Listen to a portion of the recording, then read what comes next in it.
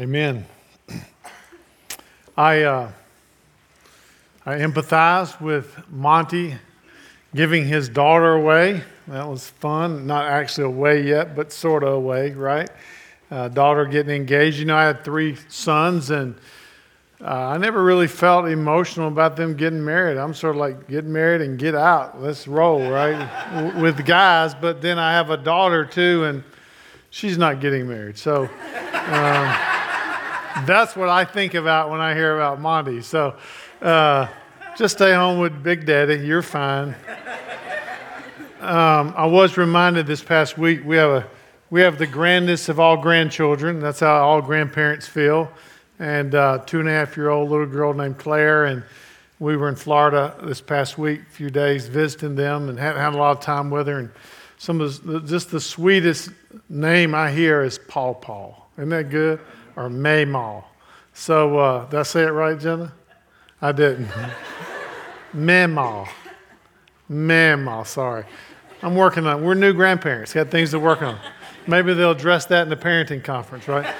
So I do want to reiterate to you, though, Jen and I's conversation was, man, if we could start in our 50s being parents, how different would it look? I think when you're 27, you have so much to learn. And so I really want to encourage you, parents, to set this day aside and get some equipping that I know helped us, and we certainly could have used more. Parenting from our instincts doesn't work well. I can promise you that. So anyway, go from there. Turn your Bibles, if you would, to 1 Corinthians. Get your notes out, pens, as we get down to work this morning. This is our 3rd week in this new book of 1 Corinthians. 2 weeks ago, I did a background introduction of the book of 1 Corinthians. Context, why Paul wrote the letter, what were the problems going on. Did all that in 1 Corinthians. And so you can go back and watch that on our app or on our website. And Monty last week kicked off the first 17 verses. And in doing so, he kicked off what we're calling a mini-series that deals with the first 6 chapters of 1 Corinthians. And this mini-series is entitled Wedge, Overcoming Division and Cultivating Unity. That's what Paul's dealing with these first 6 chapters. Monty mentioned this last week. He said wedges in the church come in the form of opinions, alliances, attitudes, traditions, gossip, slander, assumptions, cynicism, assuming the worst and not asking questions, fear of man, do they like me, unresolved hurts, fear of healthy conflict, and what I call sometimes emotional projections. Meaning, I feel something about something, therefore it must be true. End of conversation. Those cause wedges. And here's the deal. Every church that has people in it is full of these potential wedge makers relationally with each other. And so in light of that, Paul, this church in Corinth was filled up with them. Paul addresses that. And I think summarizing those things that cause wedges, I would do in 2 words: insecurity and immaturity. That's when wedges take place. And so the first 17 verses, Paul speaks of the quarreling and division in the church. There are cliques in the church.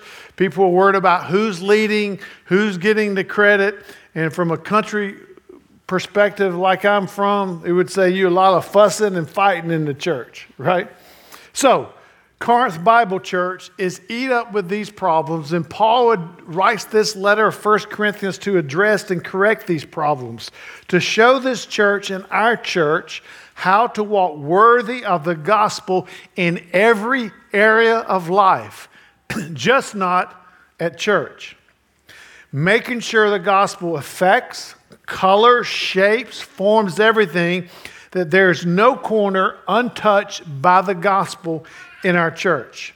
Paul's aim here is to help the church live thoroughly and completely by what God has done for us in Christ. That's why, as you look at the picture of our strategy here at Fellowship Bible Church, what do you see in the middle? You can speak in church. The gospel. The gospel is the core. And if we get the gospel right, Paul is saying here, everything else we do in the church will be affected by it, and it will honor God in the process. I love it. If you go back in verse 13, you can read it later. I love it how Paul says these questions when he says, was Paul crucified for you? Did Paul die for you? Now, Paul's saying that with some sarcasm there, and he's basically saying, look, you don't get the gospel. The problem is you don't get the gospel, so the solution is to be regrounded in the gospel. If you're thinking, I'm the one you look to. So in verses 18 through 31 this morning, he wants to paint this very clear picture for them of the gospel.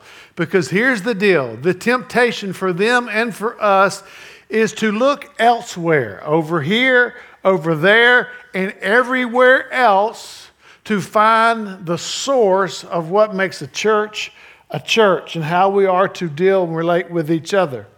Things like its facilities, its bank accounts, a church's accomplishments, who's in their church, who's the who's who of your church, its leaders, who's doing what ministry, who's getting the credit. And what happens is churches don't even realize is that this is where they're getting their source from. Paul knows that the gospel is the antidote to division, as I put in your title, and everything else that ails us.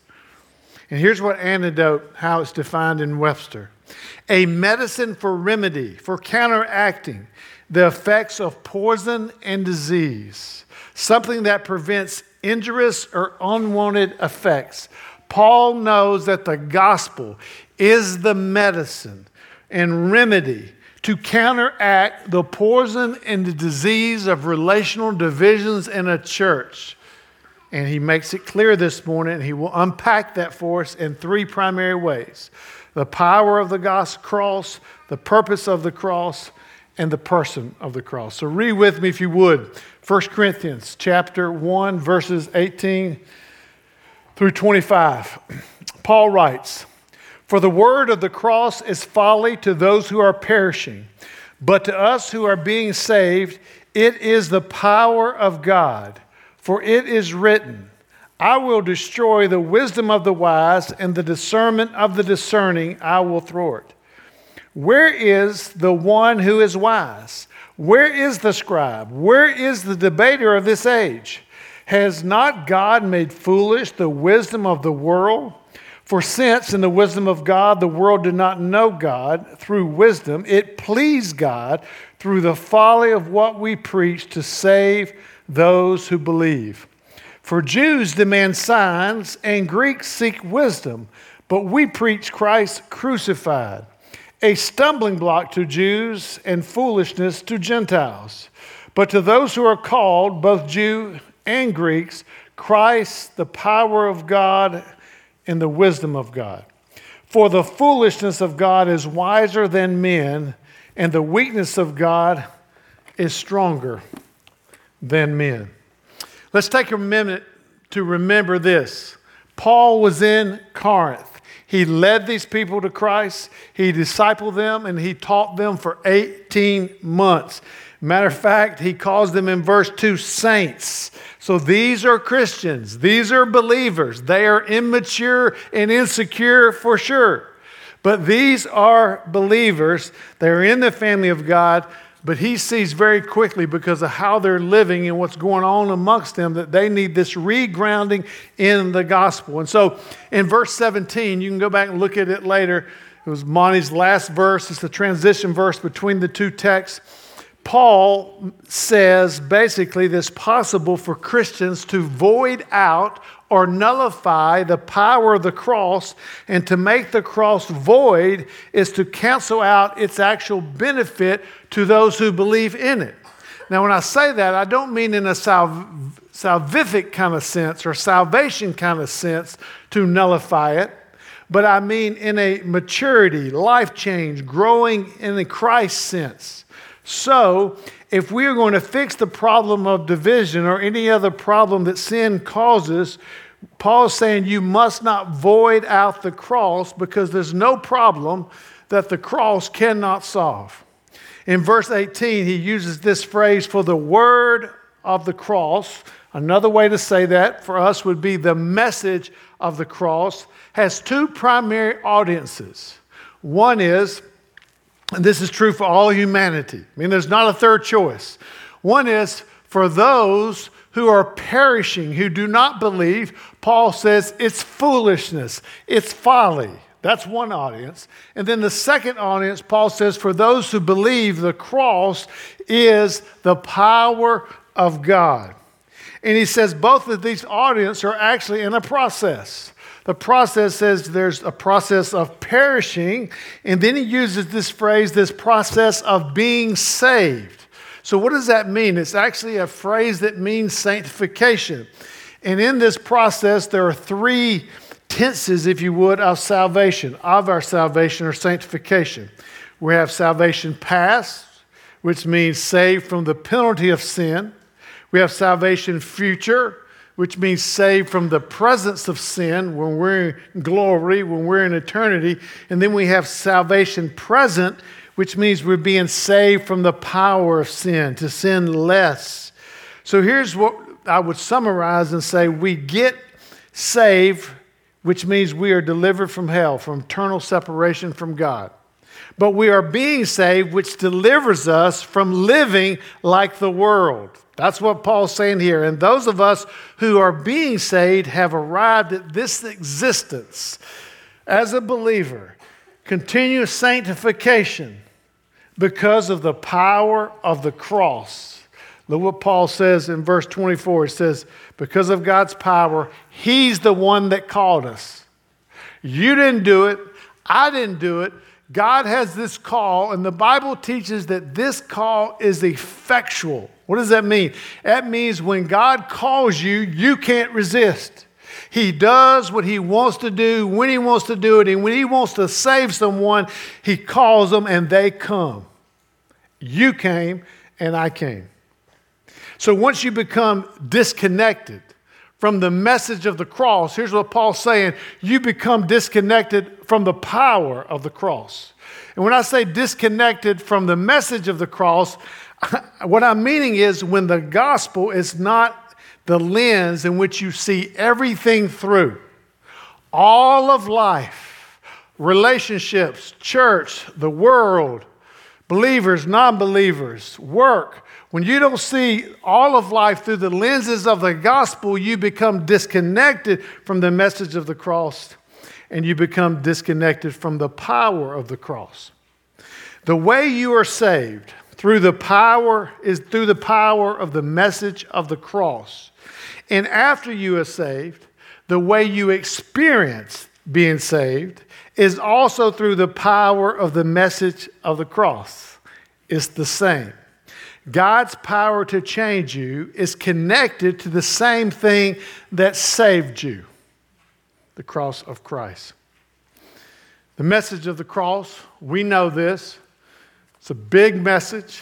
Has to do with the birth of Christ, the life of Christ, the death of Christ, and the resurrection of Christ. That's the gospel in a whole. We'll see more of that in chapter 15. But why Paul and the entire New Testament writers, all of them, why do they focus so much on the cross itself? Look at verse 23. Paul actually says, we preach Christ crucified.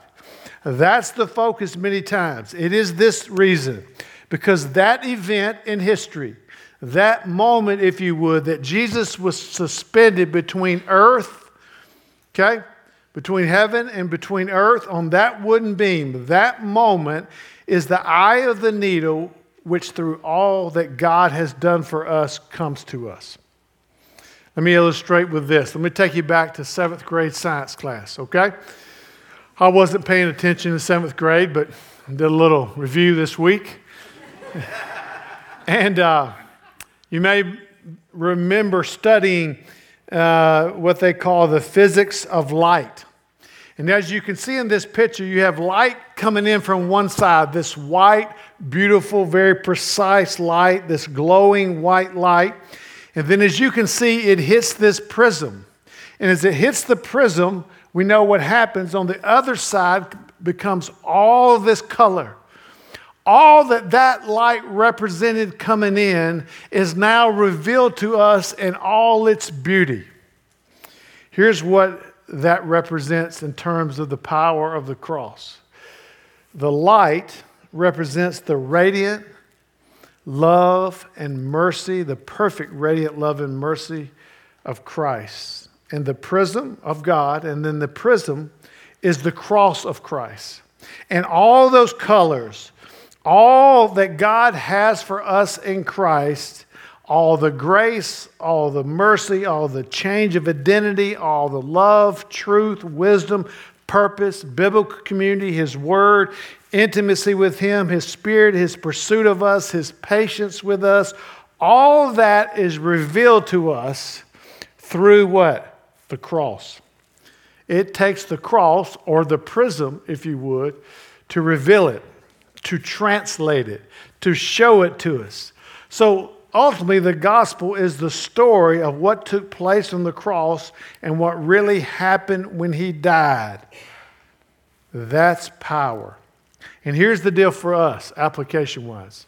When we get that, the gospel, the power of the cross, when we see it, when we are shaped by it, when we have this consistent ability to put the gospel lenses on for all of life, and when we don't have the consistency to do that, and we are seeing life and others and all that takes place within us through a non-gospel lens, we have this awareness that something's wrong with me, not with what I'm seeing. And so we are able to take the gospel lens and reassert them to begin to see things clearly. Here's what happens to us. We forgive easier. We are willing to work through divisions. We are willing to do the hard work that it takes to work through human divisions with one another. We think rightly about God and ourselves, and that was part of the problem in 1 Corinthians, is they had this wrong view of themselves and wrong view of God. And we'll see why in just a minute. We don't make life about us. We seek peace. And we are not self-promoting. And ultimately, we live out 1 Corinthians 13. We live out 1 Corinthians 13, but the passage on love that we love to read at weddings, but we hate to apply after we get married. I know early in our marriage, Jenna would read, she said, it really is all about 1 Corinthians 13, speaking of our marriage. It used to make me mad. Like, I don't really want to hear that right now, right?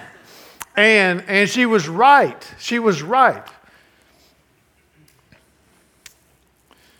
When we get the gospel, when we put gospel lenses on, look what Paul says. This is what it looks like. Love is patient and kind. Love does not envy or boast. It is not arrogant or rude. It does not insist on its own way. It is not irritable or resentful. It does not rejoice at wrongdoing, but rejoices with truth. Love bears all things, believes all things, happens all things, hopes in all things, and endures all things. So when I am not operating according to 1 Corinthians 4 through 7, 13, 4 through 7, guess what I know? There's an awareness here. I'm missing something about the gospel.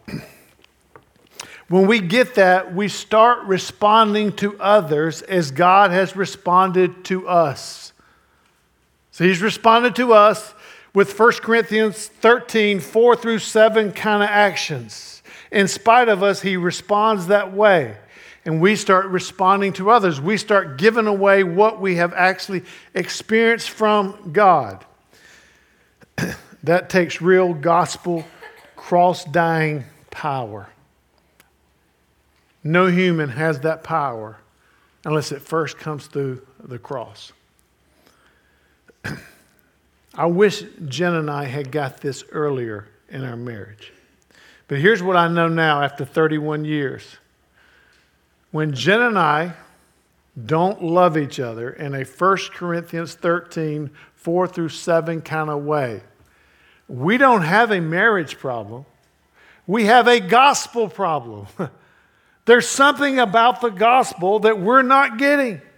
And so it's easy to go back and say, instead of her being the problem or me being the problem, we get to go and see how we are unaligned with the gospel and how God responds to us, which makes us get in line, her for her, me for me, and begin to love each other in that way. Now, I know none of you can relate to that. The only one that struggles. Sarcasm. And then in verse 20, Paul asks some more questions laced with, he can get away with this, I can't, but laced with attention-getting sarcasm. As if he's pointing his finger across the crowd of the quarreling believers in Corinth. He says, where is the wise man? Where is the scribe? Where is the debater of this age? As if the world thinks it can outthink God. In some way, Paul is saying, God is saying, look, you want to debate? I'll be your huckleberry. Come on, let's go. God is essentially saying that as man gets smarter, he acts dumber. God makes man look like a fool when man tries to bring human wisdom into the discussion to solve problems caused by sin, when only the cross of Christ can solve sin. So here's what we need to understand. We have a problem at church, we have a problem at work, in your family, and you get counsel that contradicts God and his thoughts, and you believe that and act on that. Paul says you nullify the power of the cross. Verse 21. Another reason I love Paul is he keeps pushing his arguments. And he's like, man, I'm going to get it across here. And in verse 21, he does that. He's pushing this argument even further.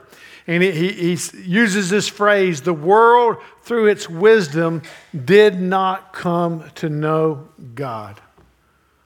All the world had, and all the intellectual power in the world, and all the wisdom and philosophy, all that it had, it did not come to know God. We know that one from Romans 1. It says, although they could see God through his creation, they did not acknowledge God as the creator. So we think very practically. We think these brilliant astronomers, they peer into space in these powerful telescopes, and their conclusion is there is no God.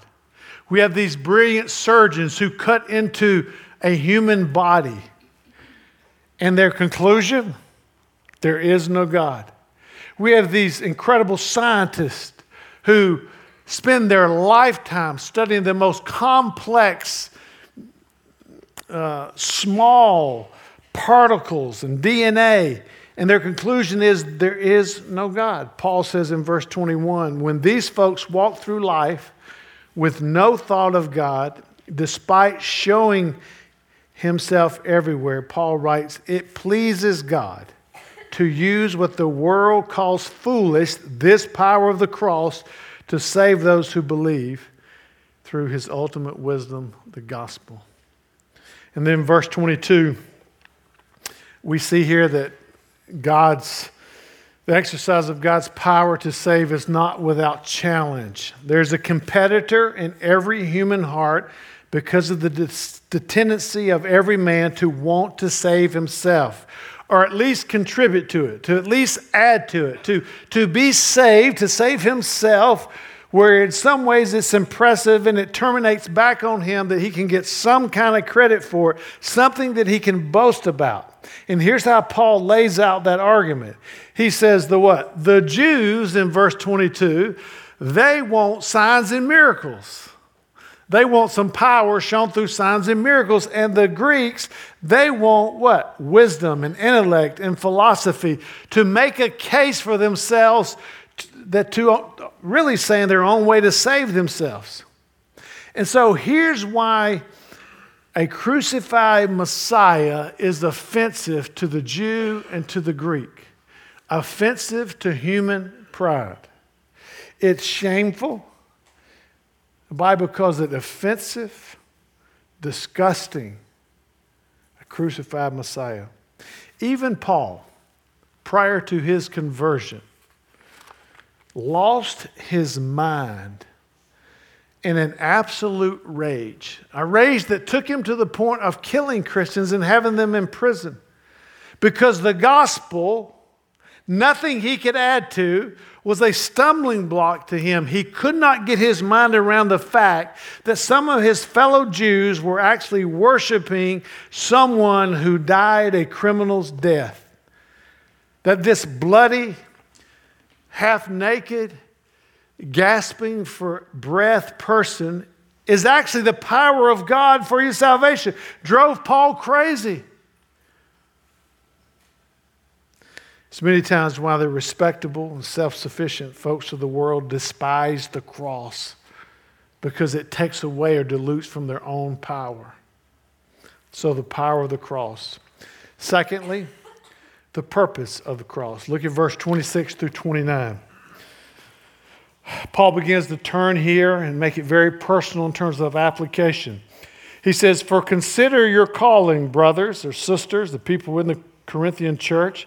"Not many of you were wise according to worldly standards. Not many were powerful. Not many were of noble birth. But God chose what is foolish in the world to shame the wise. God chose what is weak in the world to shame the strong. God chose what is low and despised in the world, even things that are not, to bring to nothing things that are." As I mentioned, the cross is a devastating blow to human pride.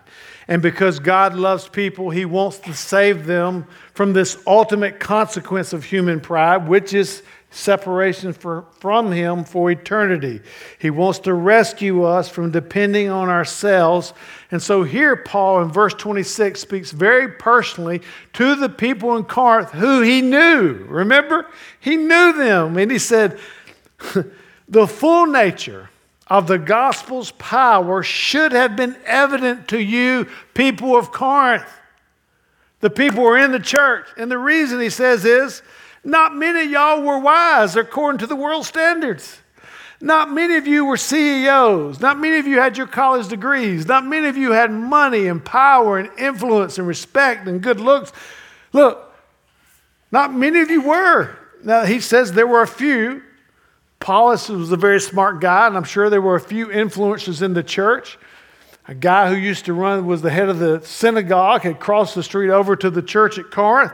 But Paul says that most of you were just plain human, common folk. That God didn't choose you because of what you brought to the table. He actually, verse 27 says, He shames the wise and the powerful of the world by choosing common folk that the world don't think much of. By building up His kingdom from this despised and rejected people, the political, social, cultural, religious, and intellectual have-nots, God sends the world this game-changing message. He says, no man can boast before God. The purpose of the cross is to literally produce an inversion. There's what inversion means.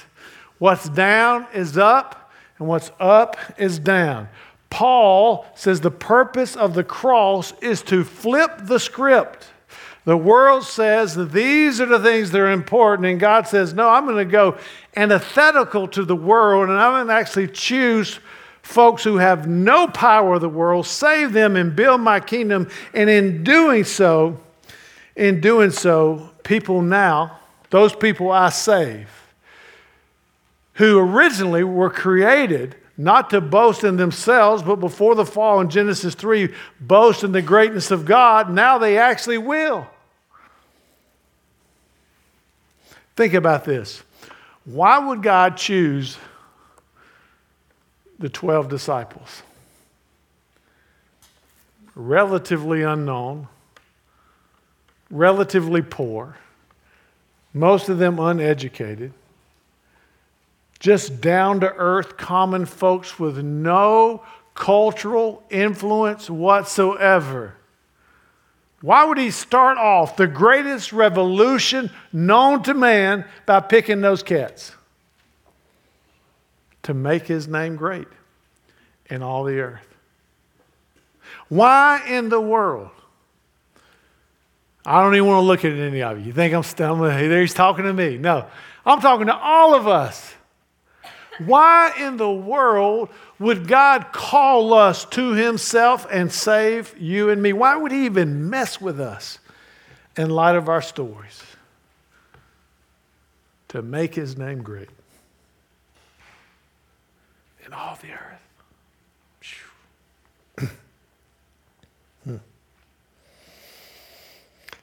God has no tolerance for the proud and arrogant who view themselves as many gods, usurping his holy throne. So instead of destroying us, he melts our hearts through the cross, and we declare with the angels, great is our God. We in the Corinthians are evidence of divine foolishness that confounds the so-called wise of this world. This theme of boasting in Corinthians, causing divisions. You know, boasting causes divisions. This theme of boasting in themselves and their leaders, which always causes division, is destroyed and then flipped so that we boast in God alone. And here's what else it does. It also shames and nullifies the values in which they were getting their own identity from. The people of Corinth were getting their identity, value, worth, and significance from their own titles, their own accomplishments, their own ability to conquer their world wherever they lived. And Paul nullifies that. He cuts it off at the knees. The very things they were boasting in, he takes away their ability to boast in it. See, identity politics is not new. It happened then, and it certainly happens in our culture. And here for us, as believers in Christ, in the culture we live in today, we must ask ourselves a very important question. Because our culture is full of divisions. And sometimes we're part of the problem as Christians, not the solution. And we should be solving the problem because we have the power to solve the problem. So here's the question for us. What do you boast in to get your identity from over the gospel? Is it your accomplishments? Is it your status? Is it your bank account? No, I'm good there. Is it your race? As a majority white congregation, is it your race? There is nothing about the gospel, no matter what color skin you have, where you to get your identity from. The gospel trumps race every day, every time. Proud of your heritage, glad in a healthy way, and you really had no choice in the matter. It's funny, my wife works for a dermatologist. She's a nurse, and it's amazing how when you go down about 3 little milliliters or whatever, it all looks the same. How about being an American? Yeah, you can sing the national anthem and God bless America, and I'm glad I'm American. But folks, Jesus wasn't an American. He's international, all ethnicities, every country. He doesn't even love America more than he loves Russia. He doesn't. How about the flag? I love the American flag. And you can have opinions about all of these things. But when you are more passionate and more angry and more determined to get your thought across about America and the flag, and then you are the gospel. You've made those things idols over God. I could say a lot more. I'm probably already in trouble, but you know what? I've been in trouble before, and I'm okay with it. Look, I know this. It breaks the heart of God to see his people. For lost people, they know no better. But to see his people doing the same thing that lost folks do over really stupid stuff, it breaks his heart. Now, as an Old Testament scholar, not me, Paul, I thought I need to clarify that. I knew I sort of fit that mold as an Old Testament scholar. That's probably the last thing you may guess, looking and listening to me. But Paul is an Old Testament scholar, and this is where he gets his thought about this boasting thing. He actually quotes, because he had most of the Old Testament memorized, Jeremiah 9:23 through 24. Thus says the Lord, let not the wise man boast in his wisdom, let not the mighty man boast in his might, let not the rich man boast in his riches, but let him who boast in this, that he understands and knows me, that I am the Lord who practices steadfast love, justice, and righteousness in the earth. For in these things I delight, and declares the Lord. That's what we boast in. That we were perishing, deserving of hell, and God called us, and we could not resist his call, and we boast in what he did on our behalf through the power of the cross and the purpose of the cross, and now lastly, the person of the cross. And I love these last two verses. Verse 30. And because of him, you are in Christ Jesus, who became to us wisdom from God, righteousness and sanctification and redemption, so that, as it is written, let the one who boasts, boast in the Lord. Paul now addresses the Corinthians directly to express positively what God has done in his calling of them. And he uses this beautiful phrase. I cannot think of a more beautiful phrase in all of Scripture than these words. Because of him, you are in Christ. Because of him, you are in Christ. Forever. Nothing changes that. Paul's saying you owe your existence to the activity of God as demonstrated in the cross of Christ. God has made Christ, the crucified and now risen one, to become wisdom for us, Paul says. And this is not a wisdom from the world which ends with us. It actually ends with him. And this phrase, in Christ, is beautiful to me. You could fill a library up with the number of books that have been written to describe all that in Christ means. I would grab one of those and wallow in it. Send me an email. I'll send you a list of them. These two crucial words, though, at its very foundational level means this. One, it means you are intimately and connected to and have a personal attachment to the Lord Jesus Christ himself forever, always. My brother-in-law just led a young college student to Christ a couple weeks ago. And months ago, as they were getting to know each other, he heard that young college student say, my favorite word is always. I just like the word always. When someone says, I'll always be there for you, I'll always be your friend, this was his favorite word. He came to Christ a few weeks ago and he read through the book of Matthew and he gets to chapter 28 and he sees where Jesus says, I will always be with you. And he wept. Mind-blowing. In Christ. And then the second thing it means, not only are we vertically connected, intimately and attached to Jesus Christ himself, but we are also attached intimately and sweetly and deeply and richly to every other person who is in Christ.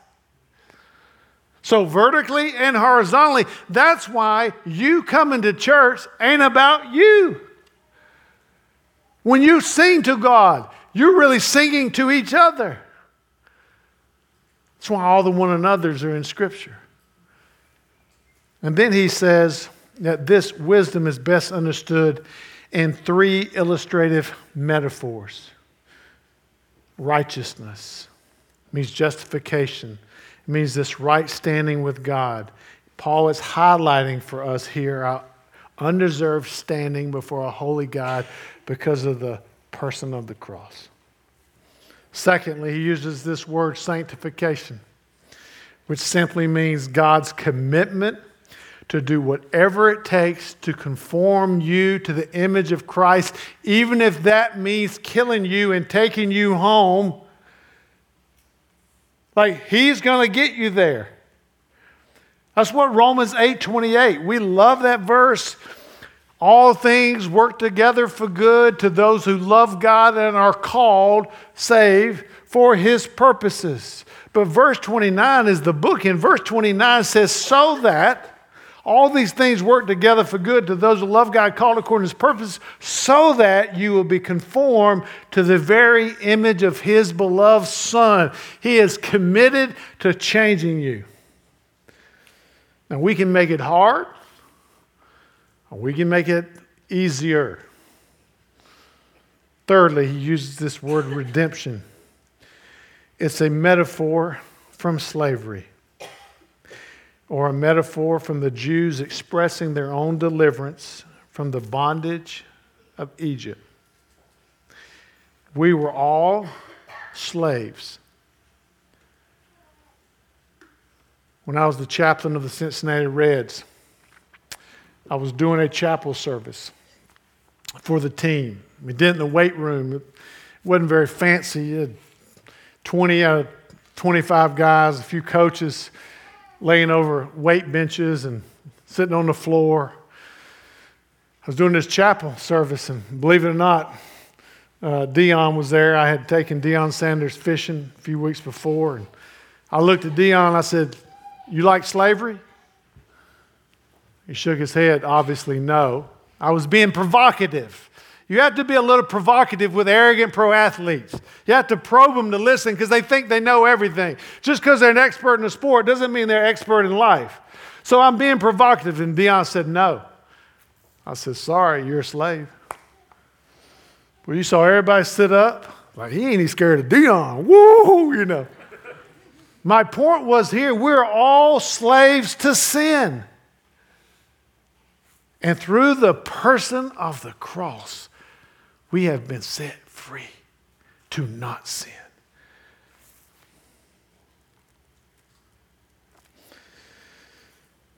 To sum this up, I would say on my worst day, in my worst moment, Jesus calls me beloved. If I hear a different message or voice, it's not him.